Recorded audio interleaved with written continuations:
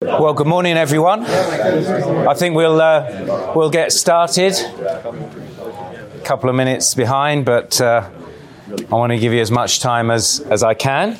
My name's Gavin Peacock. I'm a pastor of a church, Calvary Grace Church in Calgary, Alberta, Western Canada, Rocky Mountains territory.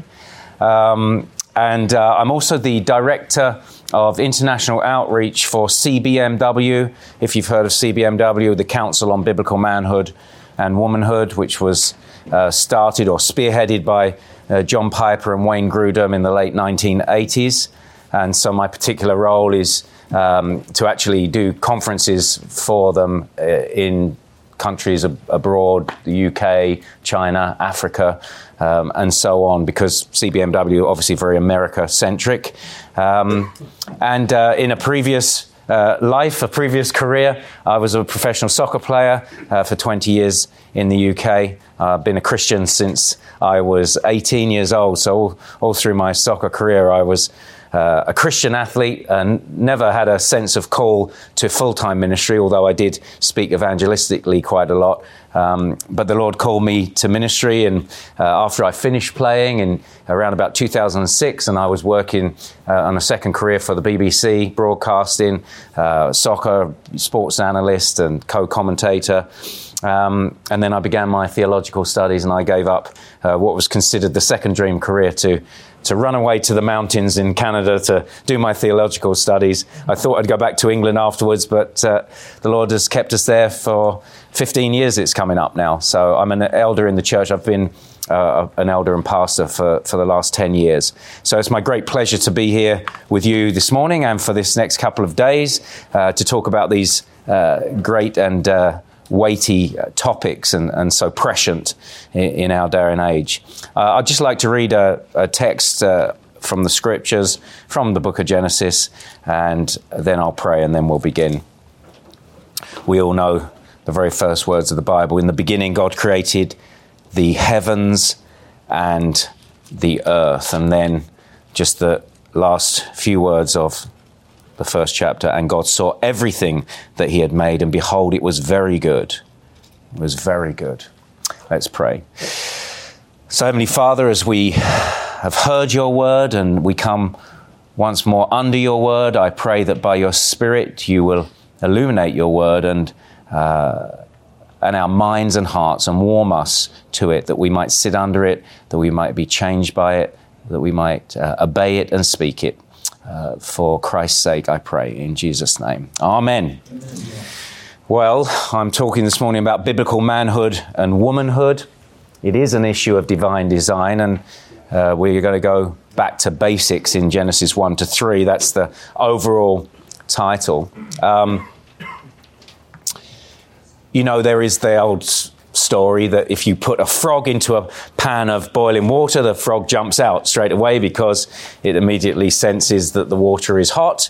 But if you put that same frog into a pan of cold water and bring it slowly to the boil, that frog will boil to death before it knows what's happening. And this issue that we're talking about of manhood and womanhood and marriage and sexuality is an issue in our day and age. It's the waters that we swim in. It is a current issue. We live in a postmodern, feminist, secular, gender-neutralizing age where the denial of absolute truth and the feminist and LGBTQ agenda is holding sway in education, entertainment, the media, leads to an attack on biblical manhood and womanhood at its core. It's the cultural flavor of our day. So like the frog in the pan, people are boiling to death and they don't realize it's happening.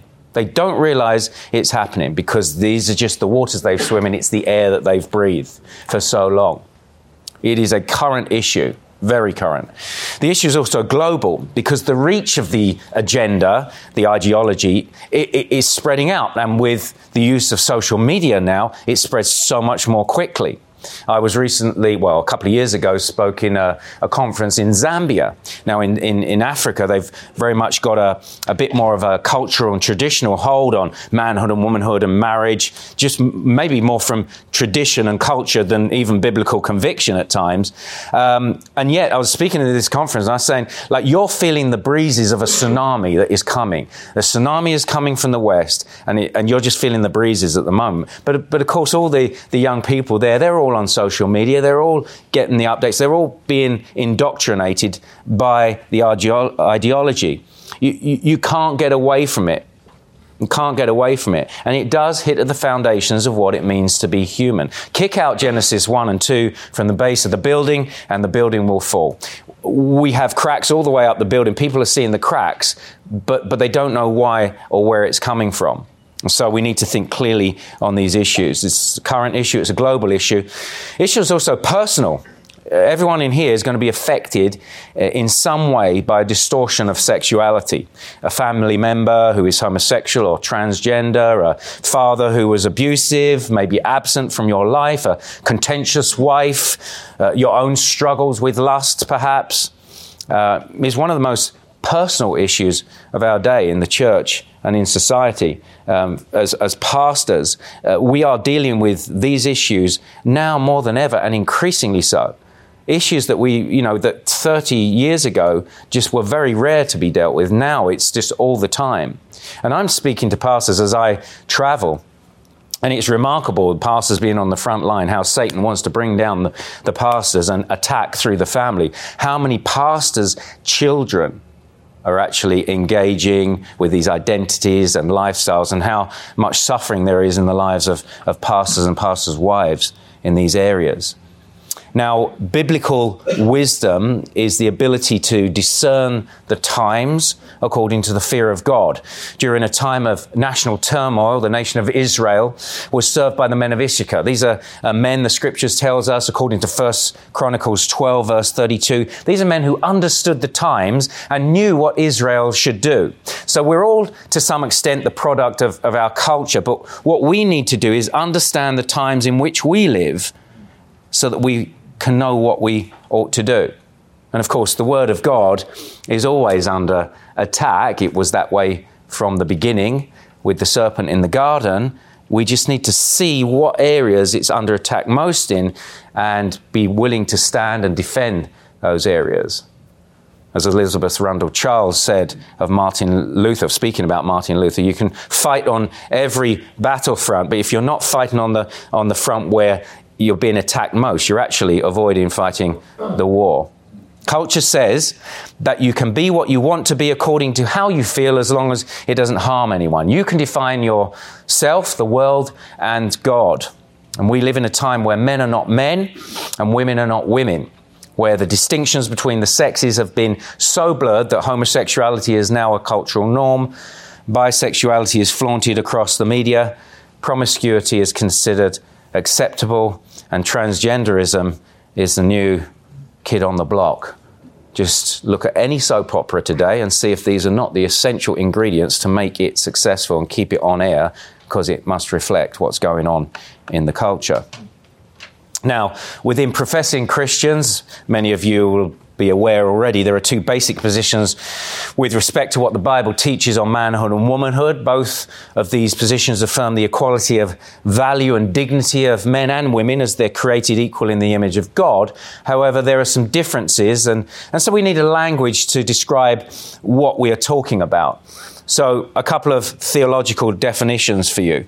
Complementarianism, that's spelt with an E, complement, not compliment, with an I. Compliment is, that's a great shirt you're wearing there. That's a compliment. Complement, like fit together, complementarianism. Both men and women have equal value before God, but he has assigned different and complementary roles to them within marriage and the church. In this view, husbands bear a unique authority and responsibility before God for leadership. A wife is called to help her husband in submission to his leadership, and only biblically qualified men are to serve as elders within the church. I put biblically qualified men because not all men are qualified to serve as elders within the church. That's complementarianism. Egalitarianism, both men and women have equal value before God. So they're with the complementarians there, but there's a difference. They say he has not assigned different roles to them within marriage and the church. In this view, men and women share a joint authority and responsibility before God for leadership, just according to how good you are, competency. And men and women are both then qualified, if they're good enough, to serve as elders within the church. So they flatten the distinctions there. Now, when you're playing a game of football, soccer to translate for you guys, but it really is football because you kick it with your foot as opposed to football where you throw it most of the time. I don't get that. You kick it anyway. I won't argue. I'm on your turf. So when you play a game of football stroke soccer, when it starts to go wrong on the field, there's a saying that you need to go back to basics. You need to get back to doing what you were originally taught. Go to the game plan, how it is set out by the coach, the manager, for you as a team and as an individual. And we need to go back to basics. We need to go back to 2 Timothy 3:16 and 17. All scripture is breathed out by God and profitable for teaching, for reproof, for correction, and for training in righteousness, that the man of God may be complete, equipped for every good work. We need to recover that confidence in Scripture. Remember also Romans 12, verse 2. Do not be conformed to this world, but be transformed. How? By the renewal of your mind, that by testing you may discern what is the will of God, what is good and acceptable and perfect. So we need to have our minds constantly renewed according to the Word of God and not by the passing fashions of the age. So we've got to go back to basics, to the Scriptures and not to culture as our authority and sufficiency for describing manhood and womanhood. I say authority and sufficiency, the sufficiency of Scriptures, because many people will say, the Scriptures are authoritative, they're inerrant. But are they sufficient? Because the same people that say that they are authoritative and they're inerrant, they will go outside the Bible to define who they are and how they're to act. They're not sufficient, you see. But the Scriptures are sufficient. All Scripture is breathed out by God. Now, I'll speak a little bit about marriage in this seminar, but to the unmarried men and women, this is a time for you to prepare to be the husband and wife now. And as we're teaching this in our church, we need to actually be clear on this. If it's the sovereign will of God that He calls you to be unmarried for life, then the principles of manhood and womanhood are totally relevant for you. You don't become a biblical man or woman when you get married.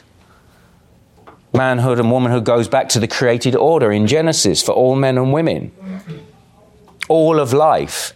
So I would hold to a broad complementarian position that in all of life, the men should have a sense of protection towards women. This does not mean that all women submit to all men or all men are heads and in authority over women. But because of the distinction, the created distinction of the sexes, there ought to be that sense of protection that a man would have towards a woman, such that if a gunman comes in that door in 30 seconds, I would expect the men in this room to be on him before the women. They're not going to be pushing the women out in front of them.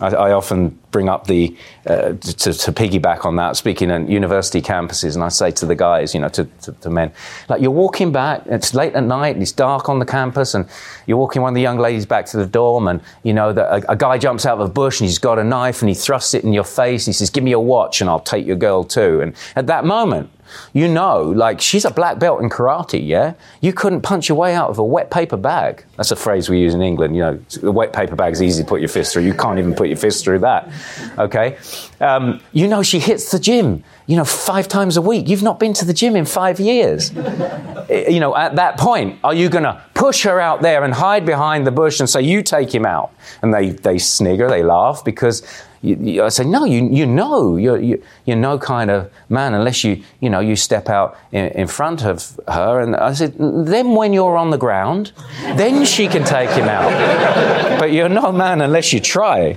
because it's written on the DNA of your soul as a man.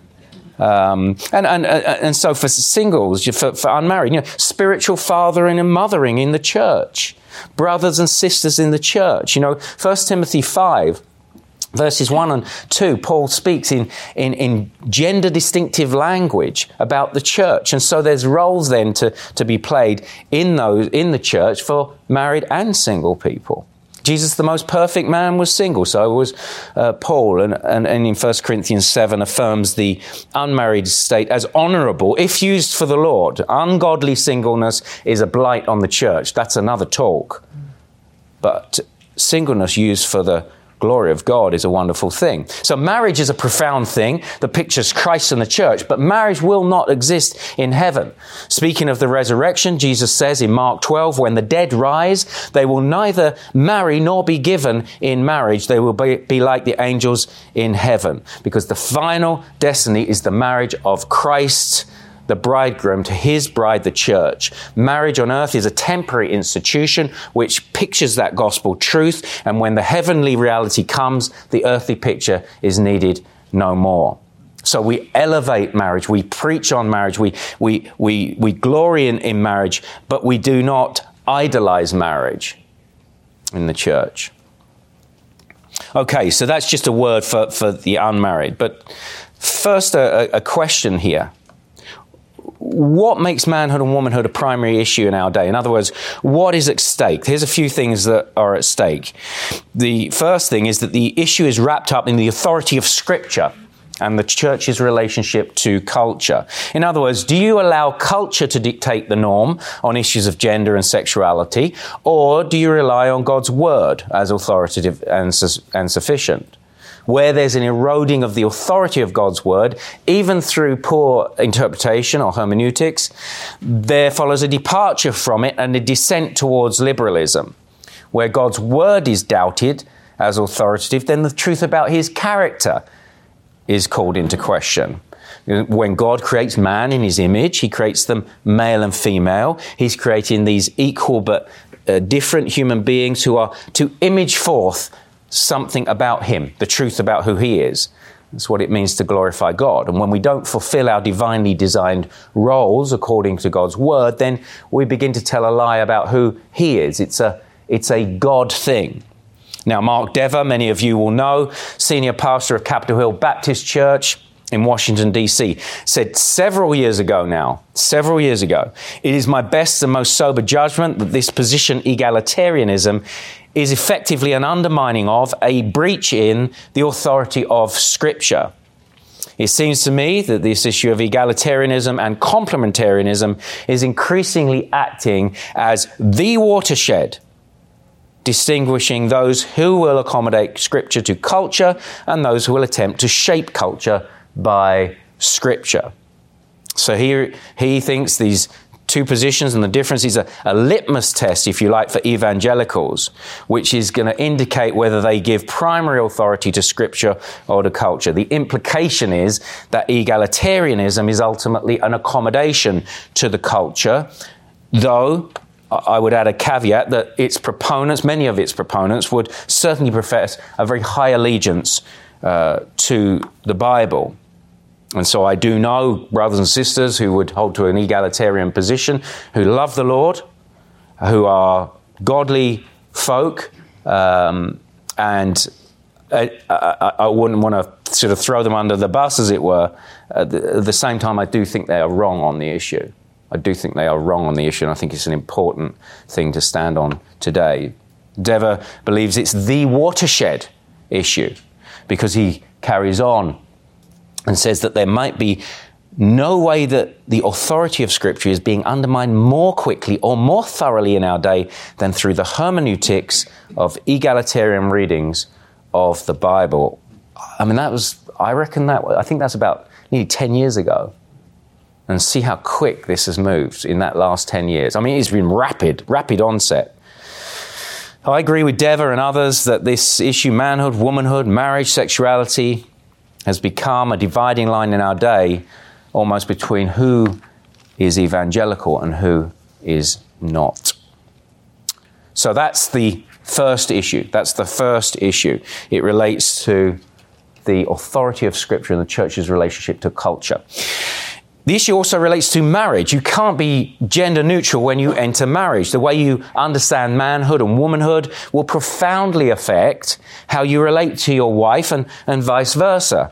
How you make decisions. Who takes primary responsibility to lead in protecting and providing in the home. When it's 2 o'clock in the morning and for the second time in the week you hear the glass breaking in the kitchen as that burglar makes a second attempt to rob you, do you elbow your wife awake and say, you go this time, I went last time? We've got to be egalitarian about this. It relates to marriage. The issue also relates to parenting. What does your parenting look like? A key question, what is it to be a man and not a woman, or what is it to be a woman and not a man? You know, I'll say, I'm speaking at men's conferences, women's conferences, and I'll pose the question. So what is it to be a man of God? Oh, to be loving, to be peaceful, to be joyful. You know, they reel off fruits of the Spirit. And the women will do the same. I'll say, yeah, that's generic Christian. What is it to be a man and not a woman? Or a woman and not a man? Tell me what the difference is. How do you answer or display the answer to that question to your children when little Johnny tugs on your arm, little 4 or 5-year-old and says, Daddy, what's it mean to be like you and not like Mummy over there? Mummy looks different and acts different. How do you teach and model those behaviours? How do your children behave towards members of the opposite sex? What skills do you teach boys and girls? Are there any differences at all? Do you wrestle with your daughter like you do with your son? My daughter did not want to be body slammed on the living room floor every night. My son loved it. He loved it. And, of course, I wrestled with both. Father's very important for daughters as well as sons. We used to play this game. We call it the Lion King game. And I'm dating myself here because this was when the first Lion King came out. We used to play this. So it was like 94 or whatever it is, 1994. So in the Lion King game, I was Mufasa, the king. And Ava, my daughter, loved to play little Simba, the cub. And then Jake, my son, loved to play the evil Uncle Scar. He loved that role. And so I'd crawl around on the floor with them, and Ava would come next to me, and then we'd curl up, pretend to be asleep. She'd curl up next to me, little Simba next to Mufasa. And this was Jake's cue, because he'd be watching from the doorway, and then in he would come, and he'd sneak, and he'd grab his sister's leg. He loved this bit. And he'd drag on her and try and drag her out the room. And then at this point, I'd pounce on him, and I'm defending my daughter from the enemy. I'm teaching her that I will protect and provide for her as a man. Jake didn't get to play that particular role in that game. I wrestle with both of my children. When I wrestle with Jake, I wanted him to test his strength against me, because he's going to be a protector in the future, a protector even of women. And I wanted Ava to feel my strength for her. Him test his strength against me. Ava feel my strength for her, even as I'm wrestling with both. Now, maybe you think it's a silly little illustration, but the way that we play with our kids even demonstrates these things subconsciously. Are you training your boys and girls to be men and women, to be husbands and wives, I would say? When do you ask a 15-year-old boy nowadays, when you say, what do you want to be when you grow up or when you're older? When do you hear that 15-year-old boy say, want to go get me a wife and have some kids, make a family? They'll say, maybe I want to be a sportsman, I want to be a doctor, a lawyer. But it's not even on their radar nowadays with teenage boys. Or teenage girls ask the same question, and she says, I'd love to be married, I'd love to have children and have that privilege of bringing up the next generation of Christians even. It's not on their radar, and yet it was on God's radar from creation. He made the man, he said, there's a job, here's a wife, have some children, family, extend it. What is it to be a man and not a woman and not a man?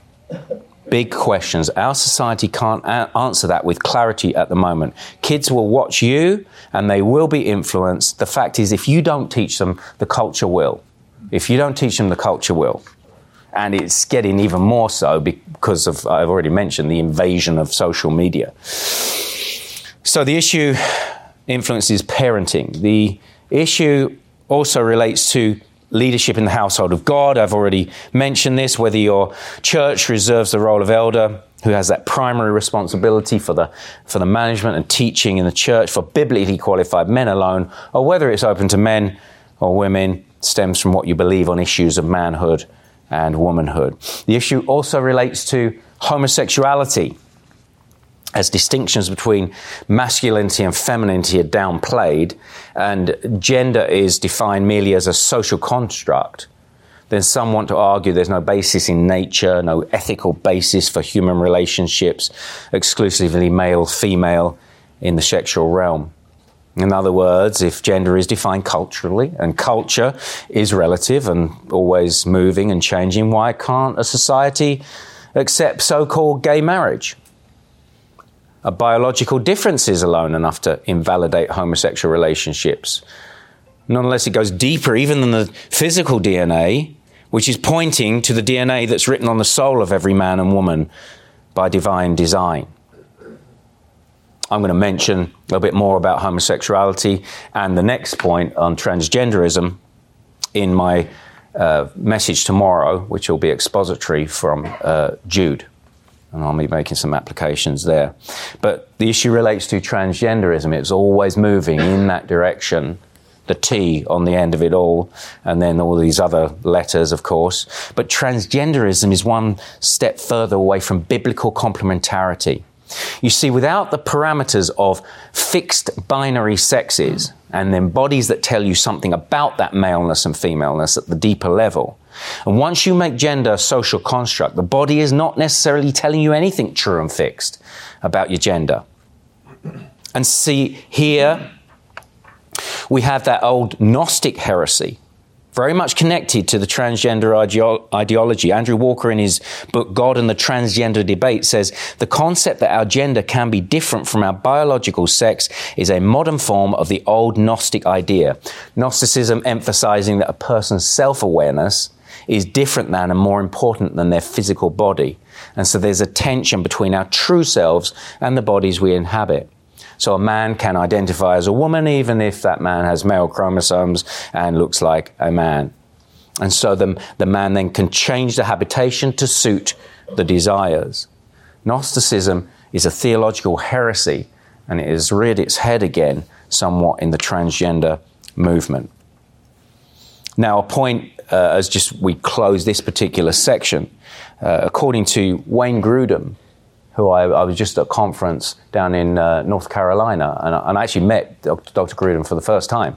And the great work that he has done in this area can't be underestimated. But he said in 2006, we would be foolish to ignore the trend set by a number of more liberal Protestant denominations from the 1950s to the 1970s approved the ordination of women using many of the same arguments that evangelical egalitarians are using today, and those few prominent evangelicals who have endorsed homosexual conduct have already set a pattern of following evangelical feminist arguments. His point, the hermeneutical grid, the way that they've used to interpret the scriptures, that egalitarians have used, that grid has led to the ordination of women as pastors. And that grid has led to the affirmation of homosexuality within the visible church.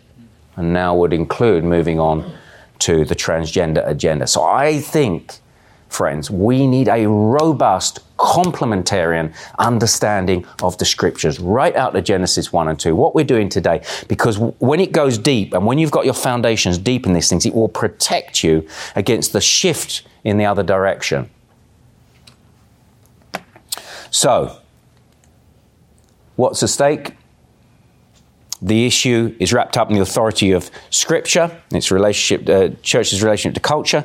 It's related to marriage, to parenting, to leadership in the church, to homosexuality, and to transgenderism. But what is ultimately at stake is the glory of God. That's what's ultimately at stake. Men and women display God's glory as those created in his image. Genesis 1:27. So God created man in his own image. In the image of God, he created him. Male and female, he created them. Isaiah 43 verse 6, God says, bring my sons from afar and my daughters from the ends of the earth, everyone who is called by my name, whom I created. What's the purpose? For my glory, whom I formed and made. In order to say something about himself. By his word, God creates the man and woman, male and female, equal and different, to think and act in such a way that we would reflect him. And being male and female is tied to his glory. To glorify God is to be like him and to represent him. The ultimate reason we exist. So how are we like God? How do we represent him? We're like God in that we're relational beings. God is a relational God. Always been that way. Triune, Father, Son, and Spirit. We're intelligent beings. God talks to man. He relates to him intellectually through speech and expression of thoughts and ideas. We're created with moral capacity. God is morally good, and we're created with a capacity, as it were, to discern what is good. So relational, intelligent, moral, that's how we're like God. And how do we represent God? How do we represent him? Well, we just need to see back in Genesis 1:26, we're to rule and subdue creation, representing God's good and wise rule. We're vice regents, as it were, on earth. And as we do this, and as we multiply in the creation commission, we're meant to mirror forth God's rule on the earth. And so you multiply images of God, and then the whole earth is full of the knowledge of God. But we are created male and female, not just male, not just female. So there's equality and difference, unity and plurality. So recap here. We've laid out the current global and personal issue of manhood and womanhood. That's where we started in the introduction. Then we've identified what's at stake in the quest to hold to a biblical definition. And then we've shown what is ultimately at stake, and that is the glory of God in men and women created in his image. So in this final section, I want to go back now and look at 7 evidences to show a male headship as God's creation design for his glory before the fall in Genesis. Creation design which stands today. It is about God's design, not competency of males and females. It is about his design. So let's press on and let's dive in here. Number 1, the naming of the human race. Genesis 1:26, then God said, let's make man in our image after our likeness, and let them have dominion over the fish of the sea and over the birds of the heavens and over the livestock and over all the earth and over every creeping thing that creeps on the earth. So God created man, Adam in Hebrew, man in his own image. In the image of God he created him, singular. Male and female, he created them, plural. So God naming the human race man, not woman, using man then to define man and woman, hints at a priority of man in defining the relationship between the two. In marriage then, traditionally a wife taking the name of the husband even. So that's the first thing, is the naming of the human race, if you like, a whisper towards male headship. Second, the order. Adam was created first, then Eve. You need to notice the creation sequence. In obviously Genesis 1, we have this big view of creation, and in Genesis 2, we zoom in into the particular creation of the man and the woman. Verse 7 of Genesis 2, then the Lord God formed the man of dust from the ground and breathed into his nostrils the breath of life, and the man became a living creature. That's verse 7. And now I go down to verse 18. Then the Lord God said, it is not good that the man should be alone. I will make a helper fit for him. So obviously, verse 7, it is him, and then it is her. How do you know that a man is called to lead? Adam was created first. Well, you say you're reading into the text. Well, that's not the way the Apostle Paul sees it in 1 Timothy 2, when he says, 1 Timothy 2:12, speaking of male leadership in the church, I do not permit a woman to teach or to exercise authority over a man. Rather, she is to remain quiet. What is the reason he gives? For Adam was formed first, then Eve. Grant Castleberry is going to actually be preaching on this text. I think it's coming up at 1 o'clock. So or maybe he's going to do that in his second message, but he's going to be doing some expository stuff on this. But basically, Paul's argument for male leadership in the church is based on the created order. Adam wasn't the leader because he was more intelligent, and nor did Paul support male leadership in the church because of the culture in Ephesus or because there were particular women in the church that were outspoken, but because the man was made first. It says that quite clearly in the text.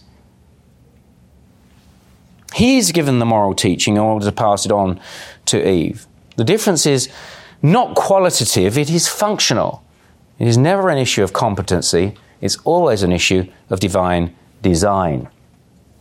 So that is the second evidence, is the order. The third is the purpose. Eve was created as a helper for Adam, not Adam as a helper for Eve. Genesis 2:18, I love this passage of Scripture. The Lord God said, "It is not good that the man should be alone. I will make a helper fit for him." Now out of the ground the Lord God had formed every beast of the field and every bird of the heavens and brought them to the man to see what he would call them. And whatever the man called every living creature, that was its name. The man gave names to all the livestock and to the birds of the heavens and to every beast of the field. But for Adam there was not found a helper fit for him. So the Lord God caused a deep sleep to fall upon the man, and while he slept, took one of his ribs, closed up its place with flesh, and the rib that the Lord God had taken from the man, he made into a woman and brought her to the man. She is from the man, and she is for the man. God takes the rib from his side and brings her to him. He needs a helper fit or suitable for him. She is one who is equal to him. She complements him. Adam is the pinnacle of creation. He is vice-regent to the king. Eve's role is a helper fit for him, corresponding to him, in the image of God, the same as him, equal in value and worth, but different. This is the point, you see, of why, as the author crafts this, God says, it's not good for the man to be alone, I'll make a helper fit for him. And then all the animals are paraded before Adam. One of the points he's trying to make is they are not fit for him. They are not created in the image of God, the same as him. But she is. She is fit for him.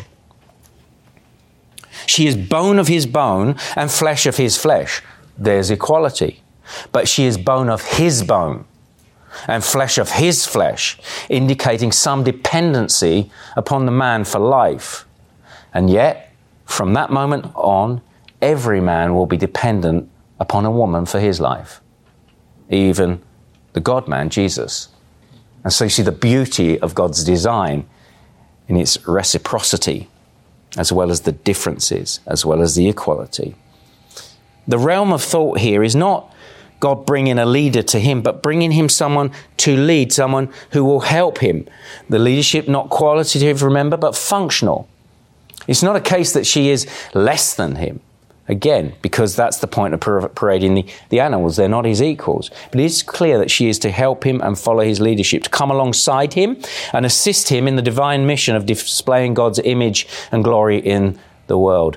We can discern from this that her submission to his leadership is what we would call a unity submission. A unity submission. She's his helper for the sake of a unified front in the mission to be fruitful and multiply images of God.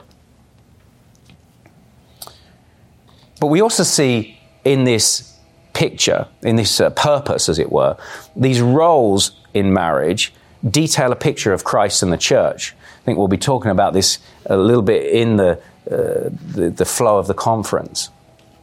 In Ephesians 5:31-32, Paul quotes Genesis 2:24, marriage at creation, and he says that it refers to Christ and the church.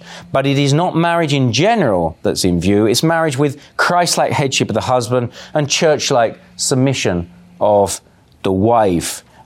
Notice that the husband, I've tried to put it in bold there, I don't know if it's clear enough for you, is compared to the Christ, and the wife underlined compared to the church in the roles they play. And just as you don't reverse the roles of Christ and the church. You don't reverse the roles of husband and wife. Neither do you flatten them. So there we have the third, the purpose. Then the fourth evidence of this male headship is the naming of the woman. The man names the woman, not the other way round. When God made the first woman, he brought her to the man as the first father of the bride, if you like. He brings her to the man at the first wedding in history. Then the man said, "This at last is bone of my bone and flesh of my flesh. She shall be called woman because she was taken out of man." So naming is a leadership function. We named I don't know about you guys, we named our children Jake and Ava. We didn't wait till they were 10 and ask them what they thought they wanted to be called. You know? You get the point. There is an authoritative leadership function that comes with naming. We even see that the man is given the task of naming the animals. Fifth, Satan undermines the roles by going to the woman first. He usurps the created leadership function of Adam, and it is at the heart of the fall. And here's a really important passage for us. You'll have read it many times, but let's read it again. Now the serpent was more crafty than any other beast of the field that the Lord God had made. He said to the woman, "Did God actually say, 'You shall not eat of any tree in the garden'?" And the woman said to the serpent, "We may eat of the fruit of the trees in the garden, but God said, 'You shall not eat of the fruit of the tree that's in the midst of the garden, neither shall you touch it, lest you die.' But the serpent said to the woman, 'You will not surely die. For God knows that when you eat of it, your eyes will be open and you shall be like God, knowing good and evil.' So when the woman saw that the tree was good for food, and that it was a delight to the eyes, and that the tree was to be desired to make one wise, she took of its fruit and ate. And she also gave some to her husband, who was with her, and he ate." Serpent undermines God's order and these roles in male leadership and a female helping of that leadership. He goes to her. He shouldn't. He should have gone to Adam. Adam is given the moral teaching. He is the head of the home. But what does the serpent do? He casts doubt upon the truthfulness and reliability of God's word. Always his task. And Eve is beginning to get sucked into it, even adding to God's word. Already she's beginning to think, God is holding out on her. He's being mean. I mean, why shouldn't I take the fruit? She thinks he's unfair. She feels entitled to more. And Adam is there. She took of the fruit and ate and gave to her husband. He was with her. You see, when God pronounces judgment further down in verse 17, it was because Adam listened to the voice of his wife. He was passive. He was passive. Adam abdicates his responsibility to lead his wife when the deceiver usurps that order, approaches her, deceives her, and not Adam. She bit, he's passive, and they both fell, and creation is fractured. And every time I read this passage, I want to scream out, "Adam, don't be passive, man. Take responsibility. Speak up. Step in. Why aren't you leading her? Why aren't you protecting her from this assault? Why aren't you taking the hit for her, getting in between her and Satan? Even correcting her when she's getting it wrong. Cherish your wife, Adam. Get in between her and the enemy. Stand in the gap. Be watchful. Stand firm. Act like a man, Adam. Be strong and go towards the danger, and do it for the love of God and for your wife. Defend the glory of God, Adam." Abuse gets the headlines, and rightly so, but passivity is the silent killer of manhood. Passivity is the silent killer of manhood. It was that way in the beginning, and it always will be. I'll talk a little bit more about that in my plenary session later. So there you have the fifth thing, is Satan's undermining of the roles. The sixth evidence is the primary accountability. God speaks to Adam first and calls him to account first after the fall.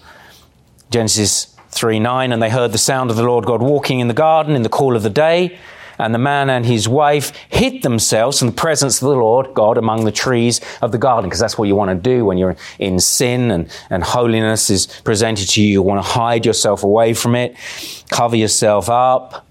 But the Lord God called to the man and said to him, "Where are you?" Later in verse 17, Cursed is the ground because of you.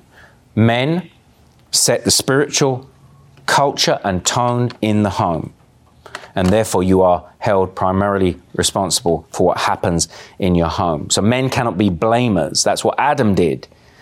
He blamed God. He blamed Eve. It doesn't matter that Adam blames her. God comes for him first. I can be pretty sure on the basis of Scripture that if my wife Amanda and I have had an argument, and let's say she's 95% wrong, which is very rare, but let's say she's 95% wrong and she's over in one side of the house and she's sulking and I'm over in the other side of the house and I'm sulking, and if Jesus was to knock at that door and Amanda was to answer, I am sure on the basis of Scripture that he would say, "Hello, Amanda, is Gavin home? I want to speak to the head of the home."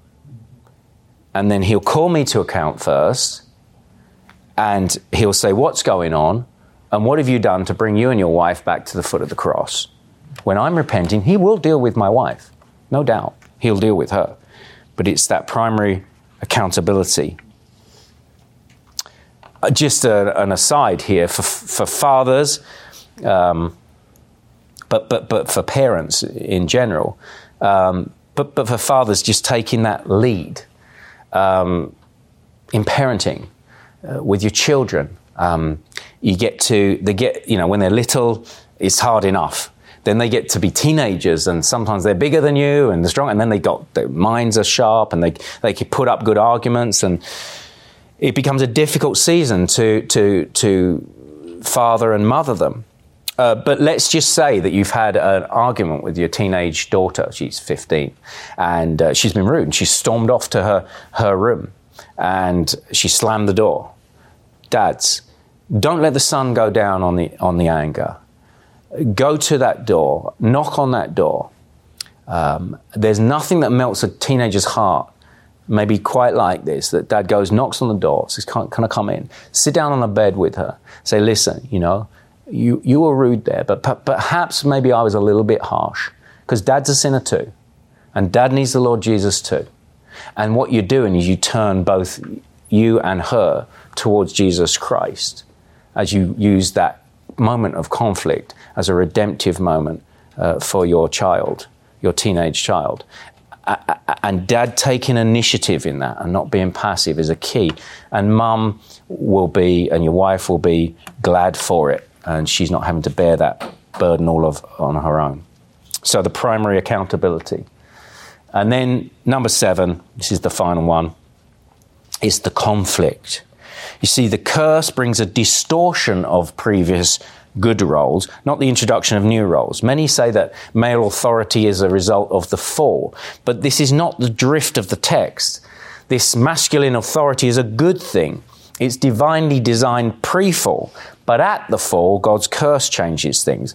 And to get this point clearly, we need to do a little bit of work in the text, and that's why it's good to have the PowerPoint, because you can see them aligned. You need to look at the languages Genesis 3 and then in Genesis 4. Genesis 3:16, this is the curse. To the woman he said, I will surely multiply your pain in childbearing. In pain you shall bring forth children. Your desire shall be for your husband, and he shall rule over you. Now look at Genesis 4 and verse 6 and 7. I'll read the preface. The Lord said to Cain, why are you angry and why is your face fallen? If you do well, will you not be accepted? And if you do not do well, sin is crouching at the door. Now here's the same language in the Hebrew. Its desire is for you, but you must rule over it. So the meaning of desire is for you is to conquer or control or to be against. Sin's desire for Cain is to conquer and control him. Therefore, Eve's desire in the curse after the fall for Adam in Genesis 3:16, like sin's desire for Cain, will be to conquer or control him in her sinful flesh. This is not sexual desire that's in view. Equally, Cain must rule over sin, meaning he must dominate it. So Adam, in his sin, will try and rule over Eve or be domineering, either by passivity and sitting back and letting her do everything, because that's a silent domineering, you know. He's just sitting back and she's just doing everything and he's just manipulating it. Or by physical and mental abuse, because he's bigger and he's stronger and he is louder. So this is a curse, and the normative roles for headship and submission are distorted by the fall. And here, friends, is the birth of the battle of the sexes. And what we do then is we work against the curse. We don't affirm the curse. Like in the curse of the work of man, we don't go out and try and plant thorns and thistles to make it even more difficult. It's difficult, so we try or the childbirth for women. We don't say, well, that's part of the curse, she's got to like it or lump it. By God's grace, we seek to alleviate pain, especially with the grace that we have of painkillers today. So there we have it. These are 7 evidences. The naming of the human race, the order, the purpose, the naming of the woman, the usurping of the created order at the heart of the fall, the primary accountability to the man, the conflict. The curse distorts previous roles, doesn't introduce new roles. So, in conclusion then, the divine design for man is to image forth God in his glory as male and female, equal but different.